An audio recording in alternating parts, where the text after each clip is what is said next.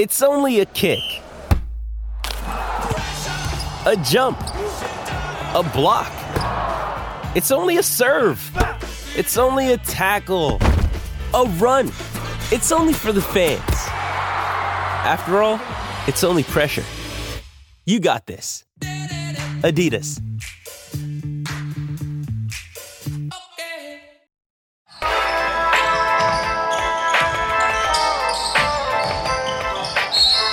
Welcome to Hoop du Jour with moi, Peter Vesey, presented by the National Basketball Retired Players Association.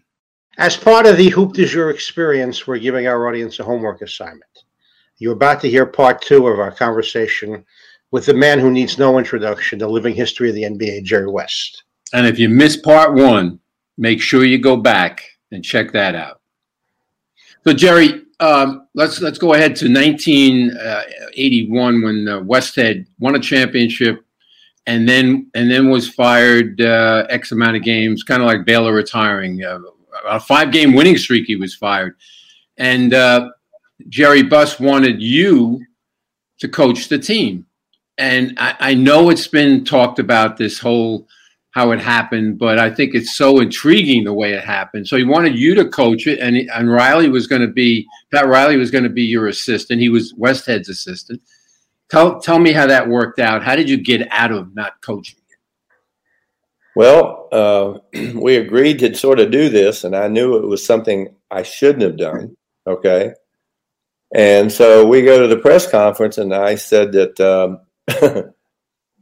right in the middle of the press conference, they asked me about, and I said, I'm going to be, and Pat's going to make the decisions, and I'm going to be here with him, and but I'm not going to be the head coach. I'm going to be here with him and I kind of looked out of the corner of my eye, and the late Jerry Buss, who I absolutely love, I think he looked at me like, "Are you crazy?" But again, everything I ever did, and also I think for Pat, of course, it gave him a start, and he, he was very successful and been very successful in all the endeavors he's been involved in basketball. But he was where Pat was much more driven. Practices were very difficult. And it got to the point that once the season was over, and I've talked to Pat, it's not something I don't feel comfortable talking about. I talked to Pat a number of times. I said, Pat, my gosh, we're late in the year. And I said, we got the best record in basketball. We don't need to be killing these guys. But that was Pat's personality. He played the same way. And when he went with the Knicks, I think you saw a team there that was tough as nails, but they had the right kind of people.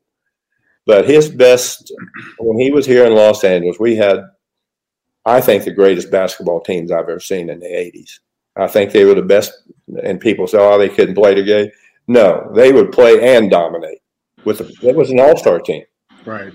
An all-star team. And big, score, defend. Our bench was terrific.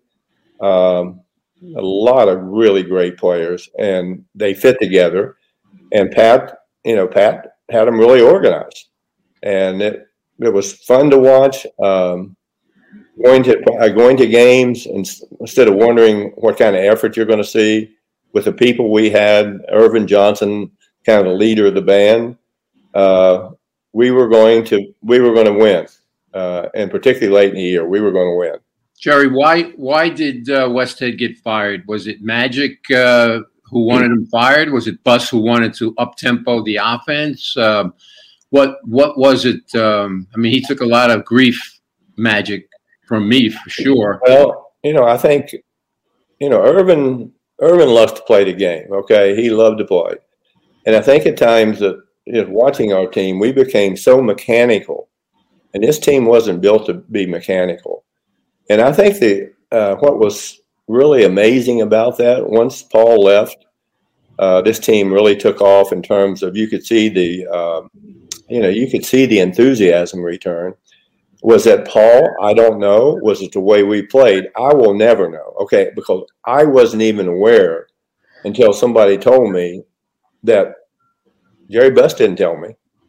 I heard it a little bit later, and I went, oh, my gosh, what's going on here? And this is when it led to Pat and me being involved. But what was ironic about it is when Paul left there, he changed the way he played, and he had the highest scoring. The way he coached, yeah. Yes, he changed the way he coached. Yeah. And he had one saying that when this is all over, they asked him questions, and he was very bright himself, very bright. And he said, the almond tree bears its fruit in silence. And he never really said anything. He didn't try to defend. Right. He wasn't negative about it, but it had to be really hurtful for him. And obviously it was shocking that it happened the way it happened. Very, very interesting, though, that you said before that you told Kareem when you took over as coach that you wanted to make him the focal point of the offense. Yes. Now, Westhead still made Kareem the offensive focal point, but Magic wanted to go up speed. As you're saying, maybe that was the way to go at that time. Kareem bought into it, and there was no problem. But just interesting that he was doing what you were doing. Yes. Well, it's just almost the opposite in the sense that we didn't have a point guard or equivalent of a leader. We really didn't. It was just a cohesive bunch of guys that were very mechanical in the way we played. Right. If you have someone like Irvin Johnson around, you don't have to be mechanical. He is a genius with the ball in his hand. Right. And the way he played the game, the leadership, the excitement that he brought, and he played every night. I mean, my gosh, he competed every night. And a lot of times you go out on the court, and some nights some guys don't feel like they have it. But somebody like him uplifted everyone. If you have one of those players on your team who has a lot of energy, I watched Russell Westbrook today. My goodness, this guy has energy like crazy. And some of the things he's doing for someone his size, he doesn't shoot the ball great. But my God, his effort, is there anyone gives him more effort than him? If they are, I want to see one. I have never seen one give the kind of effort that Russell does. Yeah, I had a dinner with Kobe right before I retired when I was in L.A., and he brought up Westbrook's name as his favorite player, which is not surprising at all because of the way Kobe played. But he brought it up, and he said that to me. But let's go to Kobe, okay? Now you're the president or the general manager of the Lakers. Please explain to me how you were able to maneuver getting Shaq and Kobe at the same time. And I'll just say one thing, Vancouver, I know you were trying to get cap money from them by giving them players, and they turned you down. Finally, you did it. You're smiling. You gave them Peeler and Lynch, and you got 2 number 2 picks. Well, how did that happen? Pete, probably, everyone is anxious, and particularly all the big markets and people who have a lot of money to spend. And frankly, the free agent markets was, remember the Kansas City Royals? They developed all the players for the New York Yankees. That's right. That was their farm. It was their farm system. It was their farm system. And these small market teams really, frankly, probably have no chance of attracting a free agent unless some of the bigger markets want them. And unfortunately, it's the horrible part of all sports because agents today and players today, they're so into all the social media stuff, which brings an enormous amount of potential for future earnings as a pitch man for some companies. And so agents know how valuable just being in the right city really is. So at that point in time, it was a weird year. There's kind of a lockout year. You really couldn't talk to free agents, but probably the greatest year ever for free agents we have ever seen in this league. We may not see one like that again. You look at the players who are out there, my goodness. And somebody said, well, you couldn't get Shaquille O'Neal. I said, well, how about Lonzo Mourning? He's not bad. How about Mutombo? He's not bad. So going into that year, as you're well aware, I think Irvin Johnson was forced to retire. And so to get to a point where we would have someone to be kind of the gatekeeper in terms of, excuse me, in terms of fan appeal and also someone that could be the enormous stepping stone to having a championship team again. And that was Abdul-Jabbar. I mean, not Abdul-Jabbar, but Shaquille O'Neal. Right. And then during the draft, to get to a point in time to have the money to be able to, the additional money to appeal to Shaquille, where we would have more money to offer him, Right. then it was vitally important that we be able to trade. Peeler and Lynch. Hold on just 1 second. Vlade Divac. Oh, Vlade. Okay, Vlade. And so then in the process of doing this stuff, we're doing this kind of flying by our seat of our pants because we couldn't talk to any of the free agents at that point in time. So tried like crazy. We'd worked out Kobe 2 times, and it was just, I mean, it was evident to me and anyone who had been there and had been involved in the league, this was the most talented player in the draft, period. He was. It was not in vogue to draft shorter players, and he wasn't short. He's on 6'6". But anyone big who had some ability, teams would take those guys. But for some reason, he was pushed down the line. And again, his agent was Arn Tellem, who is a great friend of mine, still is today. And also Joe and Pam Harris. I mean, Pam Bryant were also friends. I knew Joe. And during that time, we started talking to them a little bit about, after our workouts that we'd seen him, if we could get him, he would be an enormous piece going forward, because if you were around him, you knew his effervescence of a player, his enormous talent. But he was he was 17 years old. I've never seen a player that young be that talented. And also the fact he just loved to play and compete. So we had this plan that once we found out this is the route we're going to try to go. And Jerry Buss was very upbeat in the fact he just kept encouraging me, let's do this. Because he knew that what we needed was someone who was going to draw people and have a big personality coming to Los Angeles.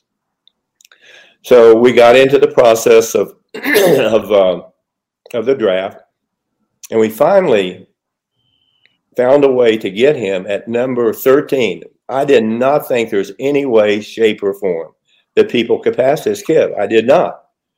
And New Jersey was going to draft him. They were going to draft him. And Arn and the Bryant family told them that they didn't want him to play near Philadelphia, nor in Philadelphia. So he just kept sliding down the board, and I'm like, gosh, we have a deal. Yeah. With late Bob Bass, who was a wonderful man. And everyone complained.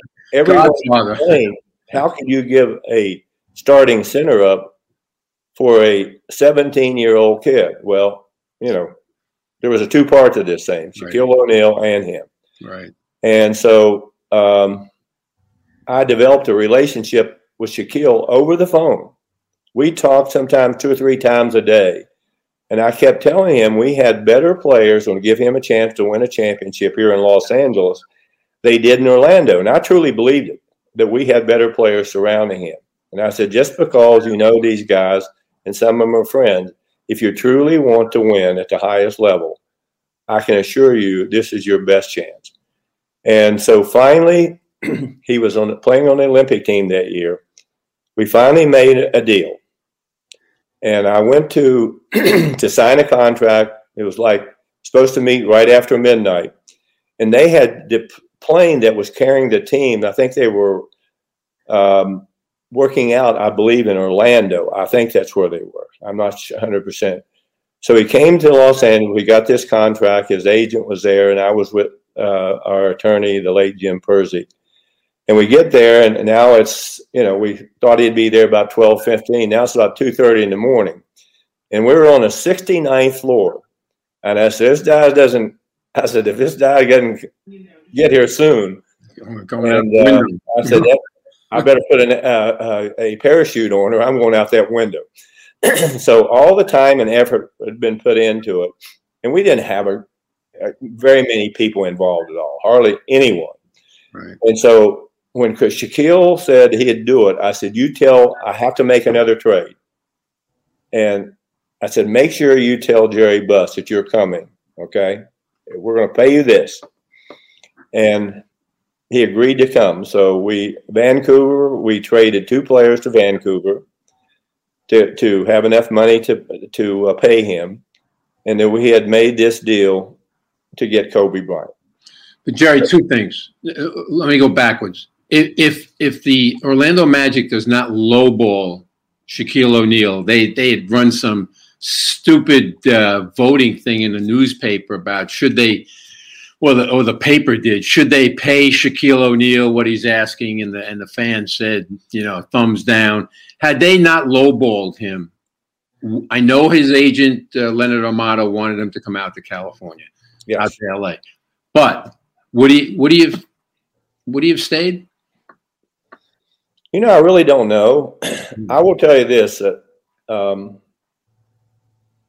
he's one of my favorite people, Pete. He really is, because he never changes. And we had developed an incredible relationship over the phone. And even today, we'll say hello or text each other every once in a while.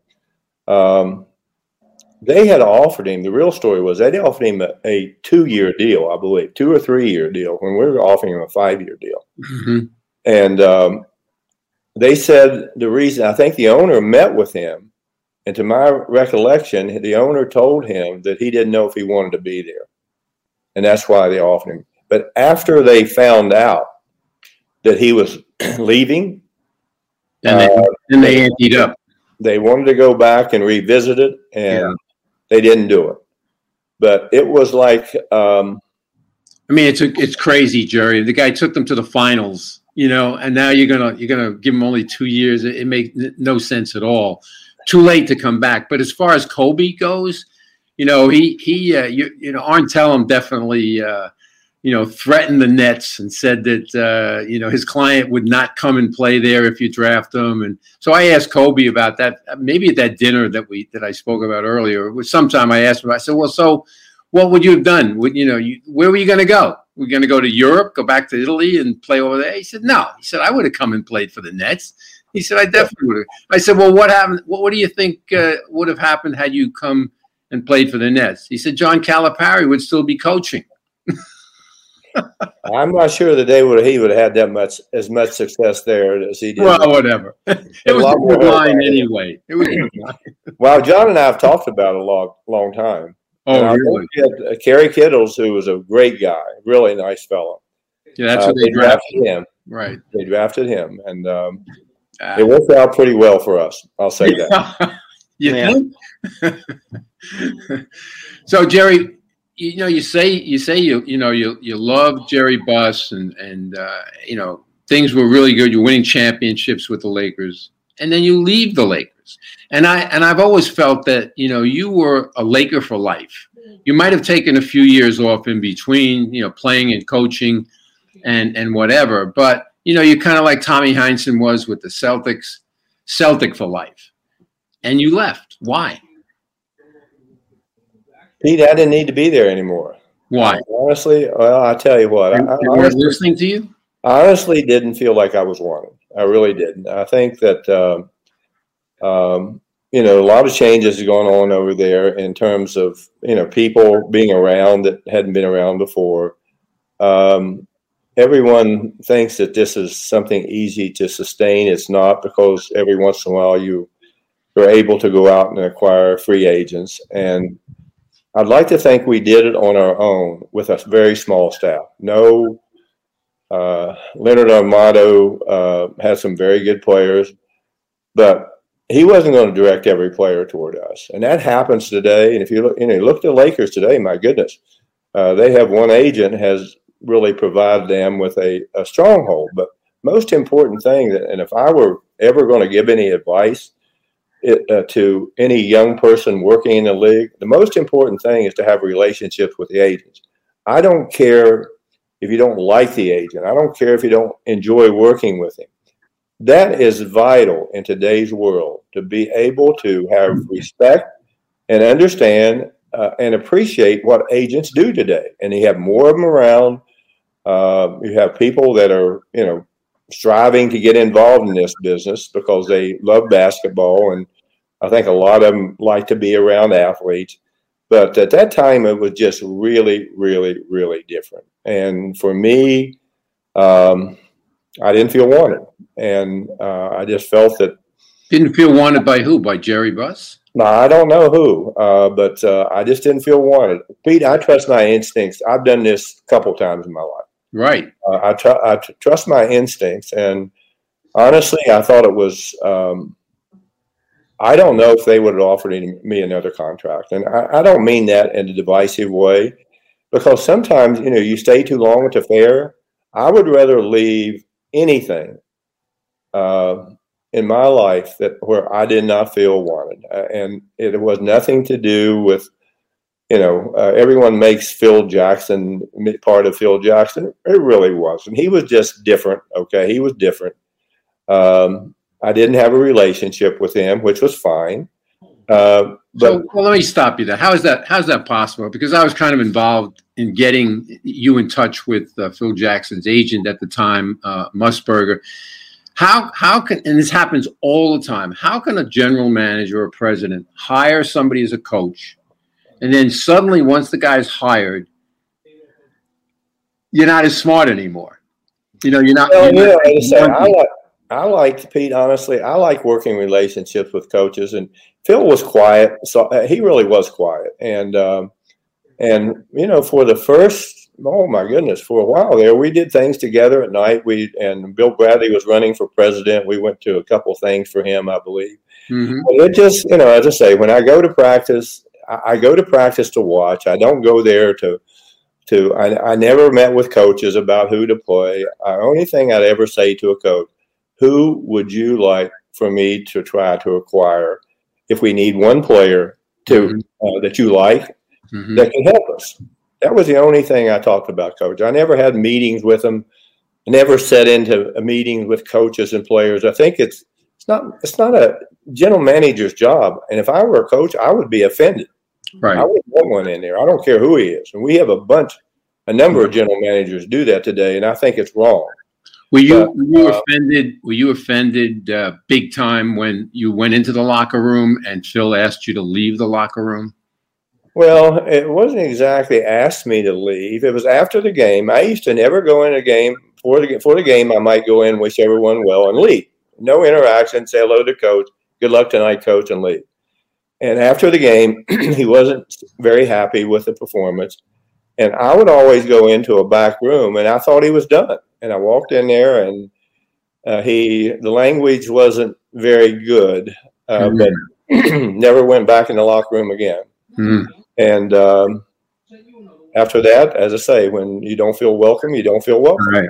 Okay. But it certainly, I had great respect for him. We made him the highest paid coach. It was my idea to sell Jerry Buss on it, and it worked, and we won. So he was more important than me being around.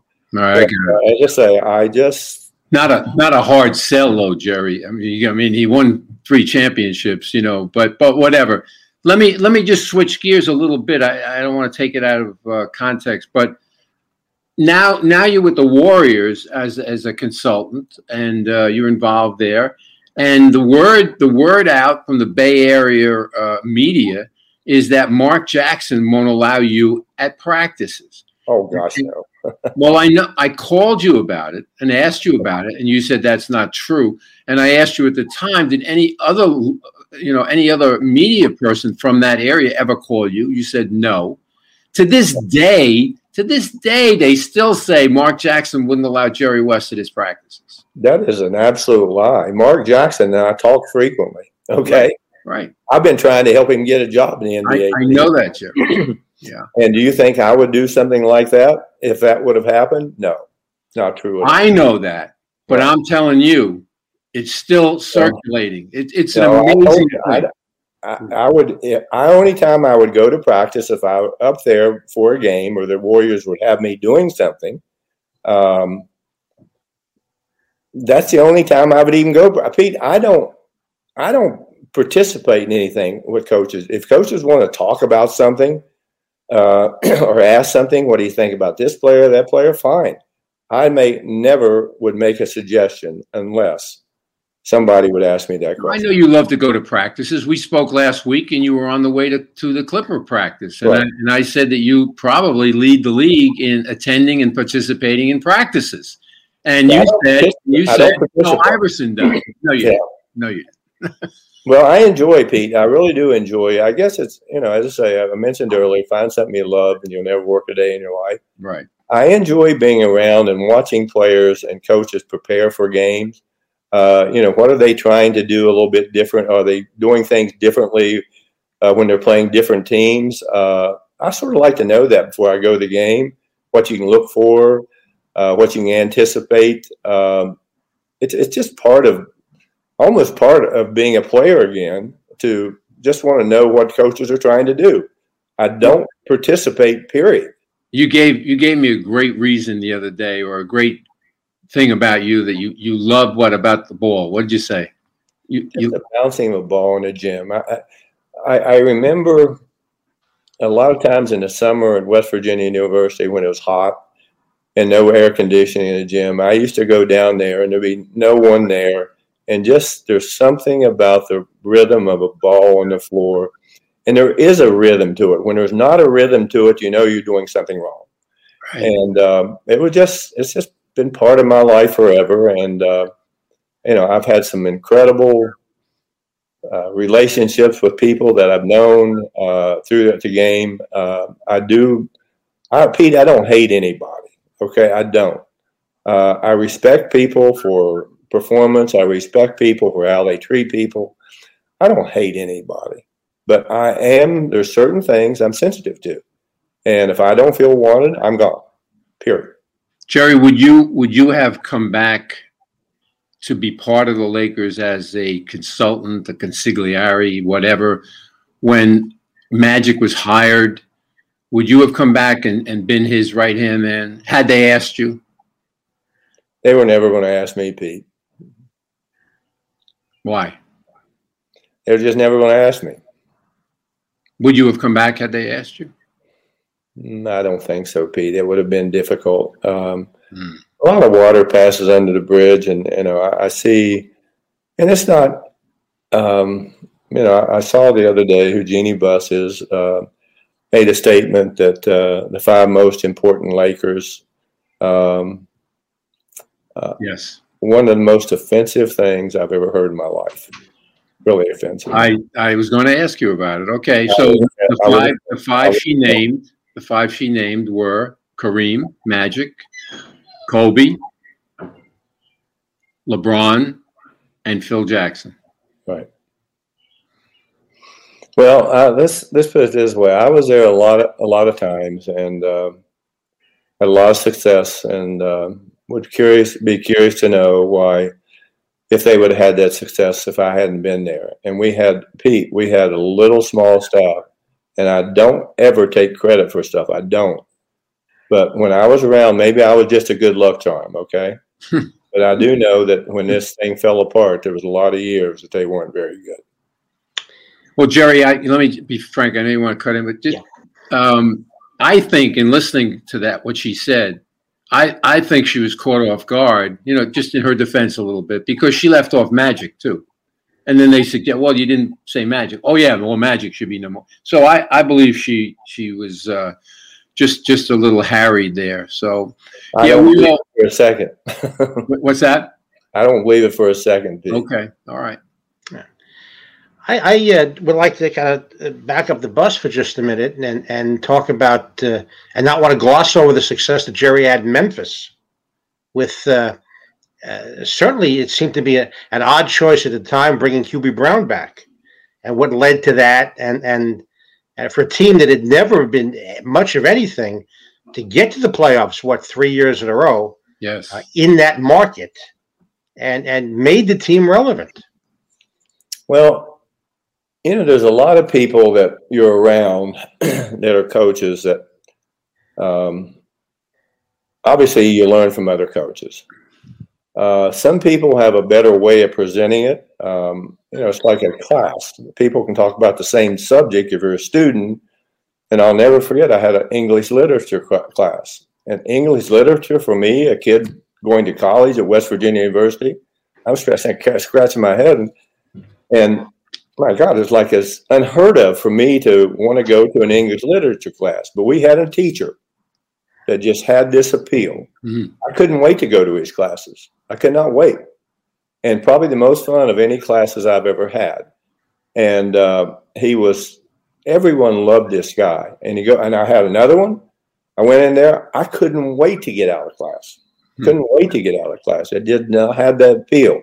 But you have certain people that present things to you in a different way. And Hubie Brown is the best clinician I have ever seen in my life. He's just so organized. I mean, there's nothing that he misses in a game as a coach. Nothing. And I think probably maybe the happiest I've ever been for a person was Hubie Brown when he won Coach of the Year, won 50 games with the Memphis team. That team was in Vancouver for like 13 years or something like that. The most games they won were 23.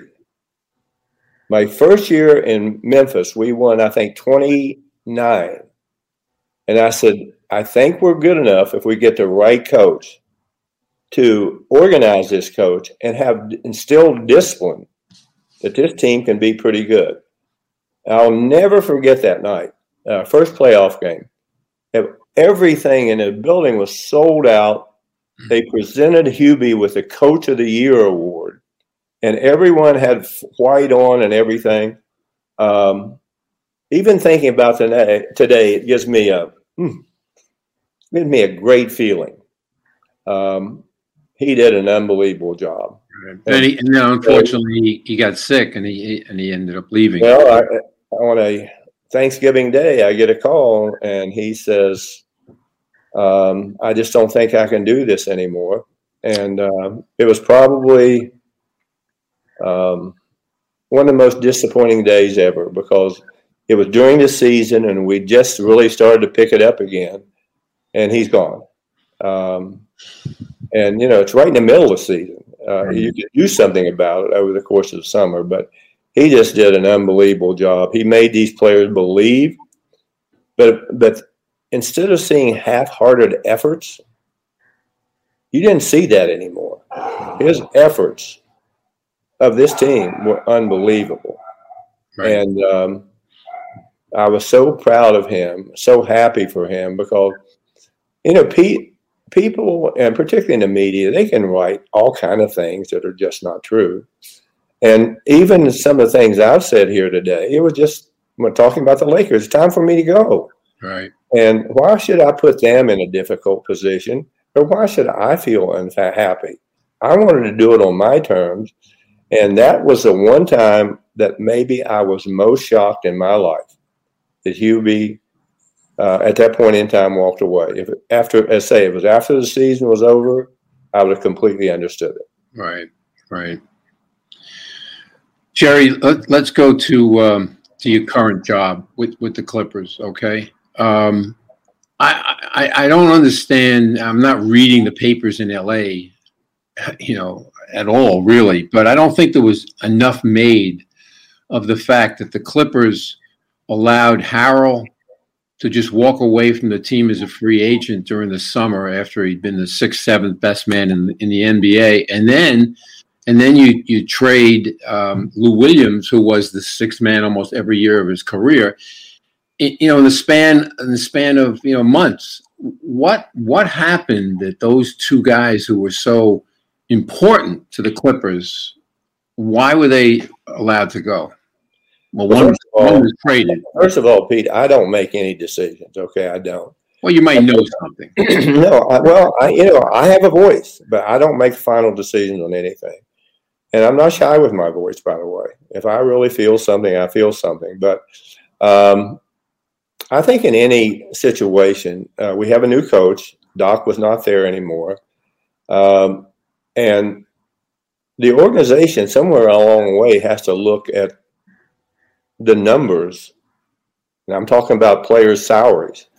Even though Steve Ballmer is by far the richest owner and a great guy, reminds me very, very much of Jerry Buss, except that he is, so much more successful and people always measure success by financial.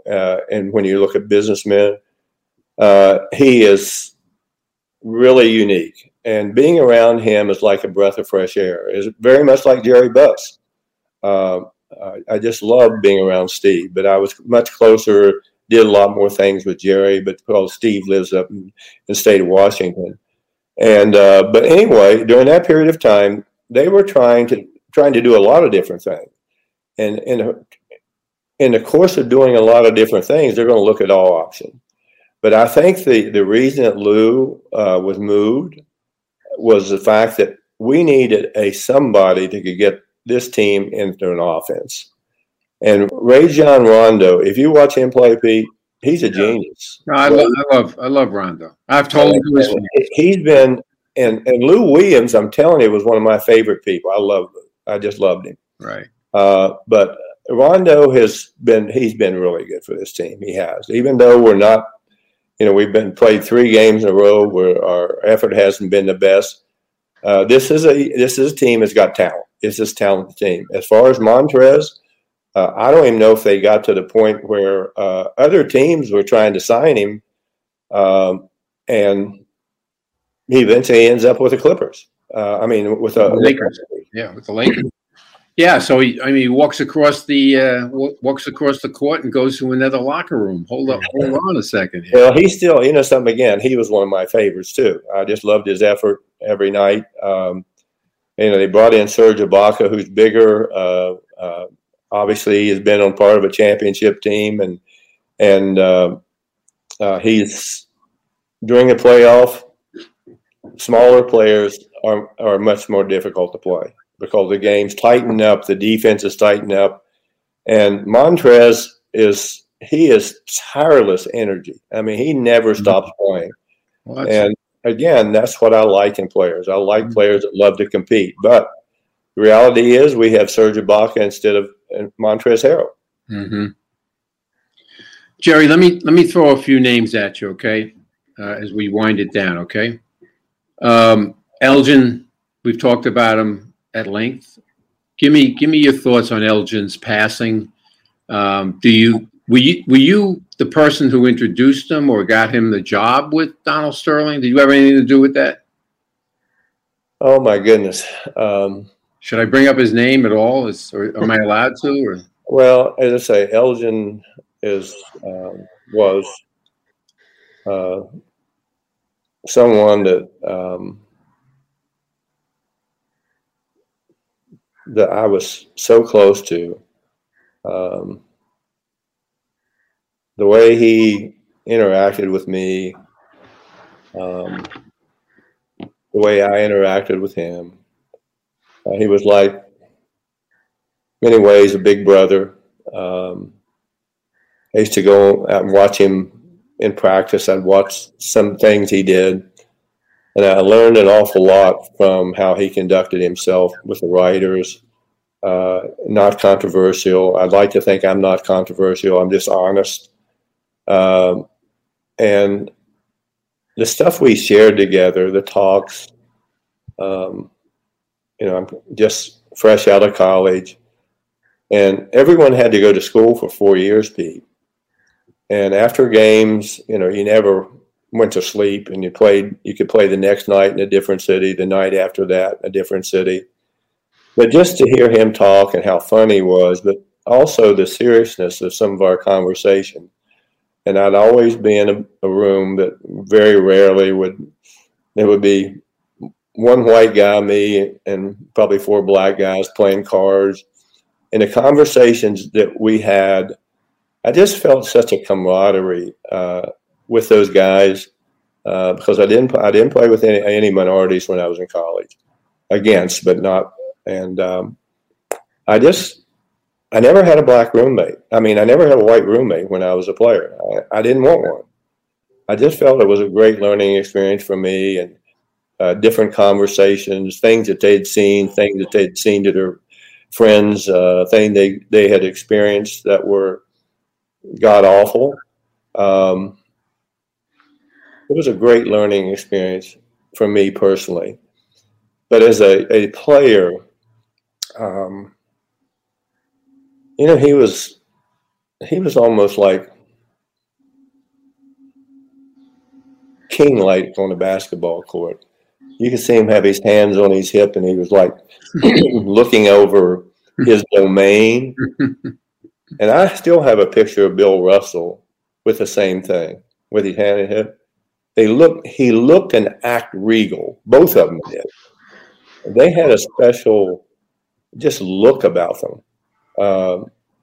If you've ever seen a racehorse that's retired, if you see them out in the pasture and everything, and I'm certainly not comparing a person to a racehorse, but these horses know they're special. They know they're special. They'll come up to the fence and they'll look at you, and they've gotten massive after they're retired. Yeah. He was special. Right. He was special.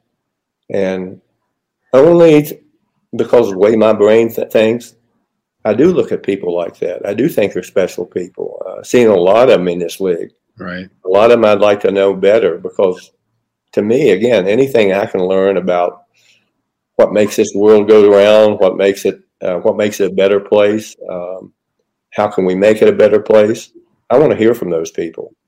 And if you're a teammate, they're going to open up to you. Some people are so closeted in how they interact with people of a different race. We're all the same, Pete. And the way people treat people in this country is disgusting.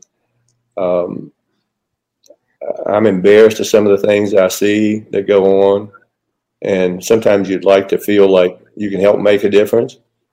I just see awful times right now, and killing of people. There has to be a better way. It's disgusting, to be honest with you. Jerry, regarding Elgin, as far as his legacy is concerned, it just amazed me that not until he died did he get the recognition he's been lacking for 20, 30 years. It's like people suddenly discovered how great Elgin was. So to me, that was sinful all these years that happened. And then I think working for Donald Sterling hurt his legacy because for obvious reasons. Well, Pete, you're right. I used to say all the time, because he was, when he retired, no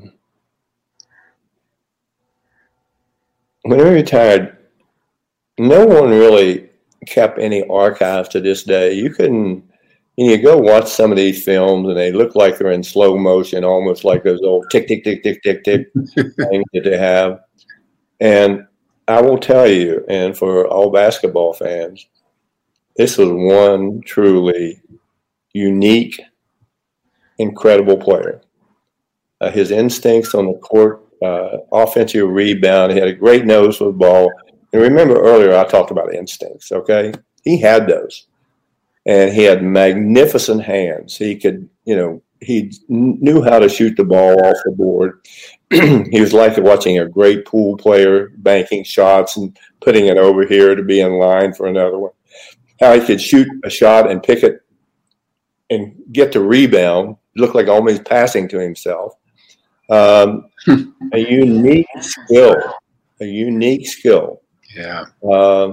But again, as a teammate, that was just being around him. Oh my gosh, funny, clever. He gave me so many nicknames, and like Zeke from Cabin Creek. And he gave you that? Yeah, I hated that. I hated that word. I hated that word. Okay, I hated it. because people make fun of people from West Virginia. Tweety Bird because of my voice. Oh, right. Twang. Jerry, you think you got it bad. You know what Hubie nicknamed me? The Viper. I mean, come on. I live with the Viper. Yeah. Kobe and I used to argue all the time about who was more poisonous, whose nickname, the Black Mamba or the Viper. Well, Pete, no. There's another one I used to kid him about. What? I said, that in this world, there's an animal that kills every black viper. I mean, every mongoose, every black viper. It's called the mongoose. The mongoose, yeah. The black mamba never wins a battle against the mongoose. That's true. And that's true. And I know time that I was a mongoose. I'm going to get you, okay? And again, Kobe was fun. And when you got him out of the environment of, when preparing for a game, he was a lot of fun too. But Jerry, how did your relationship end with him? I mean, I've been hearing a little bit about, that it just wasn't that good for whatever reasons. You can tell me if it's not true, but I thought that when you were doing the book, that he was maybe the only person who wouldn't agree to be interviewed. Well, it was because of his agent, Rob Pelinka. It wasn't because of him. Kobe would have done it. What happened? Well, Rob Pelinka asked the writer, he said, submit a list of questions and we'll supply the answers back. And I told him, no, we can do without. So, but that was fine. If somebody doesn't want to participate in the book, was not controversial. It was just about my life and some of my relationships with some of the players that I had been involved with, but his agent did not want to. Do you think Kobe knew that? You think he was aware that was happening? I don't know that. I never even asked. I never bothered to ask, which is fine. And again, Pete, if someone doesn't want to do it, that's fine. I don't have any problem with it. It's, if people ask me to do things, if something that I think is going to be critical about someone that I like, I'm not going to do it. I'm not. I'm not built that way. But if it's somebody who brought you into their family at number 13, gave up a center for you, I think I'd do just about anything for them. Well, life turned out to be pretty good for him. Let's put it that way, except that horrible, tragic Sunday day. It was horrible. Right. Jerry, is there any trade that you're sorry you didn't make? That I didn't make? That you did not make. Is there any trade that you could have made and didn't for whatever reason that you look back? Well, as I say, it depends on what owner you had. Okay. We could have gotten Dominique Wilkins, and we could have also gotten Julius Erving. And the then owner would not spend the money to do it. That was Jack Kent Cooke? Yes. Yes. Well, he was cheap in 7 languages. He was cheap with you. He was cheap. Explain what happened with both those guys. It was they were both the ABA. Remember, they were kind of being out there, and the respective team could claim them. And Utah drafted Dominique, and they didn't have enough money, or they didn't, for whatever reason. We could have gotten him for $3 million. And I said to him, we had James Worthy. We drafted James Worthy there. And the only 2 players in that draft that Terry Cummings was the other one. But to me, Terry wasn't a player for this team, but those 2 were. And can you imagine having both of those guys on your team? Oh, my gosh. I told Mr. Cook that Dominique Wilkins was he and Julius Erving may be the most 2 exciting players outside of Michael Jordan I've ever seen. The way they played the game, the flair that they played the game. And this is why people come out and see players. They want to see these freakish athletes that we see in the NBA. But these guys had skill. Oh, my gosh. You're talking about a 3-wing circus with him, James Worthy running on the wing. Can you imagine that with Irvin Johnson throwing the ball? Oh, my God. No, I can't. Atlanta only gave up $1 million and John Drew to get him, but it saved their franchise. Saved the Hawks. I know. And Utah was saved. They needed the money. They had Julius Erving, same way, for $3 million. forget what it was. But Utah, we could have traded Utah for him, and we could have gotten Julius Erving for money too. And Julius was probably the $3 million, because that's what Philadelphia gave up to get him, $3 million, and then gave him the $3 million contract. Well, that was a smart move. He all the people he put in seats. He earned his salary, whatever he made. He probably didn't get enough, to be honest with you. All the people he brought out of seats. I know, that's right. Well, one of the things that I would say to you, Pete, and anyone who's watching, some of these players are not only great players, but Pete, the one element that no one ever talks about: how many people will want to come and see this guy play? Right. They are the ones who make these franchises successful because they draw people. They draw people. Who would you go to see play? Who would you pay to go see? I know you might get in free anywhere, but who would you pay to go see? Today in this league? Today. Yeah. Oh, my goodness. Obviously, LeBron James. I've always liked, I think Giannis, because of the joy he plays the game. I enjoy his efforts every night. Honestly, I like to watch Joel Embiid play. I like he's got a playful side to him, but he's really good. My goodness. Let me throw a name out there. Chris Paul. Curry. Who? Curry. Oh gosh, yes. Yeah, exactly. I had a chance when I was involved with the Warriors to see him play a lot. Right. People look at I pay to see Curry play. Who's that? I pay to see Curry play. Oh, for sure. There's only a few. Right.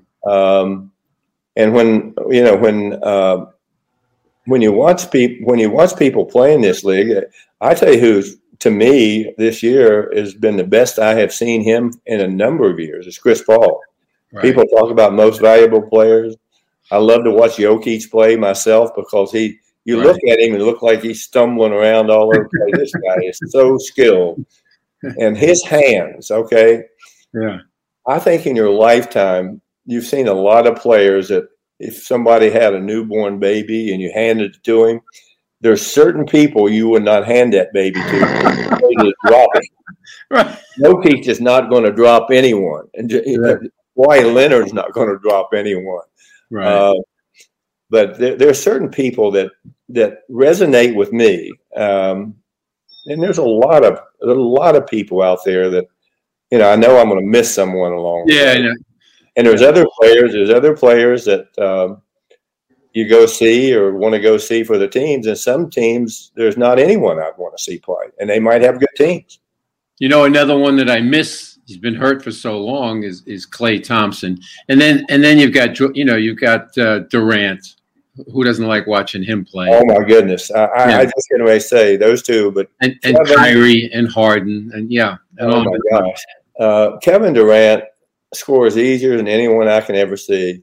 He never gets the credit. Never. Right. This guy is not a scorer. He's a basketball player. Right. James Harden is a basketball player. Right. But you know why? Because they pass, they move the ball, they make people better. Right. Kevin, I saw the other night he's got 42 points and it's got 19 shots or 18 shots, something like that. Right. Come on. No one can guard him. You cannot guard this guy. Right. You cannot guard him. And then Kyrie around the basket, he might finish better than anyone. And this guy is just a magician. Yeah. And James Harden, oh my gosh. He's a brilliant player. He has a brilliant mind to play the game. And a lot of people, for some reason, they don't resonate with this guy. Are you kidding me? Right. He's a great, great player. All right. I'm going to end it on this note. Yeah. So Michael Jordan was quoted in a book, one of his books, that the player that he would have loved to have played against in his prime, in both their primes, is you. Did you know that? Yeah, I know that. Yeah. Well, Michael and I, as I say, Michael, I don't like to be a name dropper, but Michael is probably it. I don't know how you could find a more real athlete than him. I don't. He doesn't change. He still is really fun to be around. I see him every once in a while. And being around him is like being around a normal guy. He really is. And I don't know anyone, unless they would be envious of him, that could be jealous of him. I don't. I really don't. He is just absolutely the best of the best. And flattering he would say that. But who would have won? Who would have won, Jerry? I wouldn't have won, that's for sure. But no one won anyway. I think Oscar feels he would have won. Well, I love Oscar, but I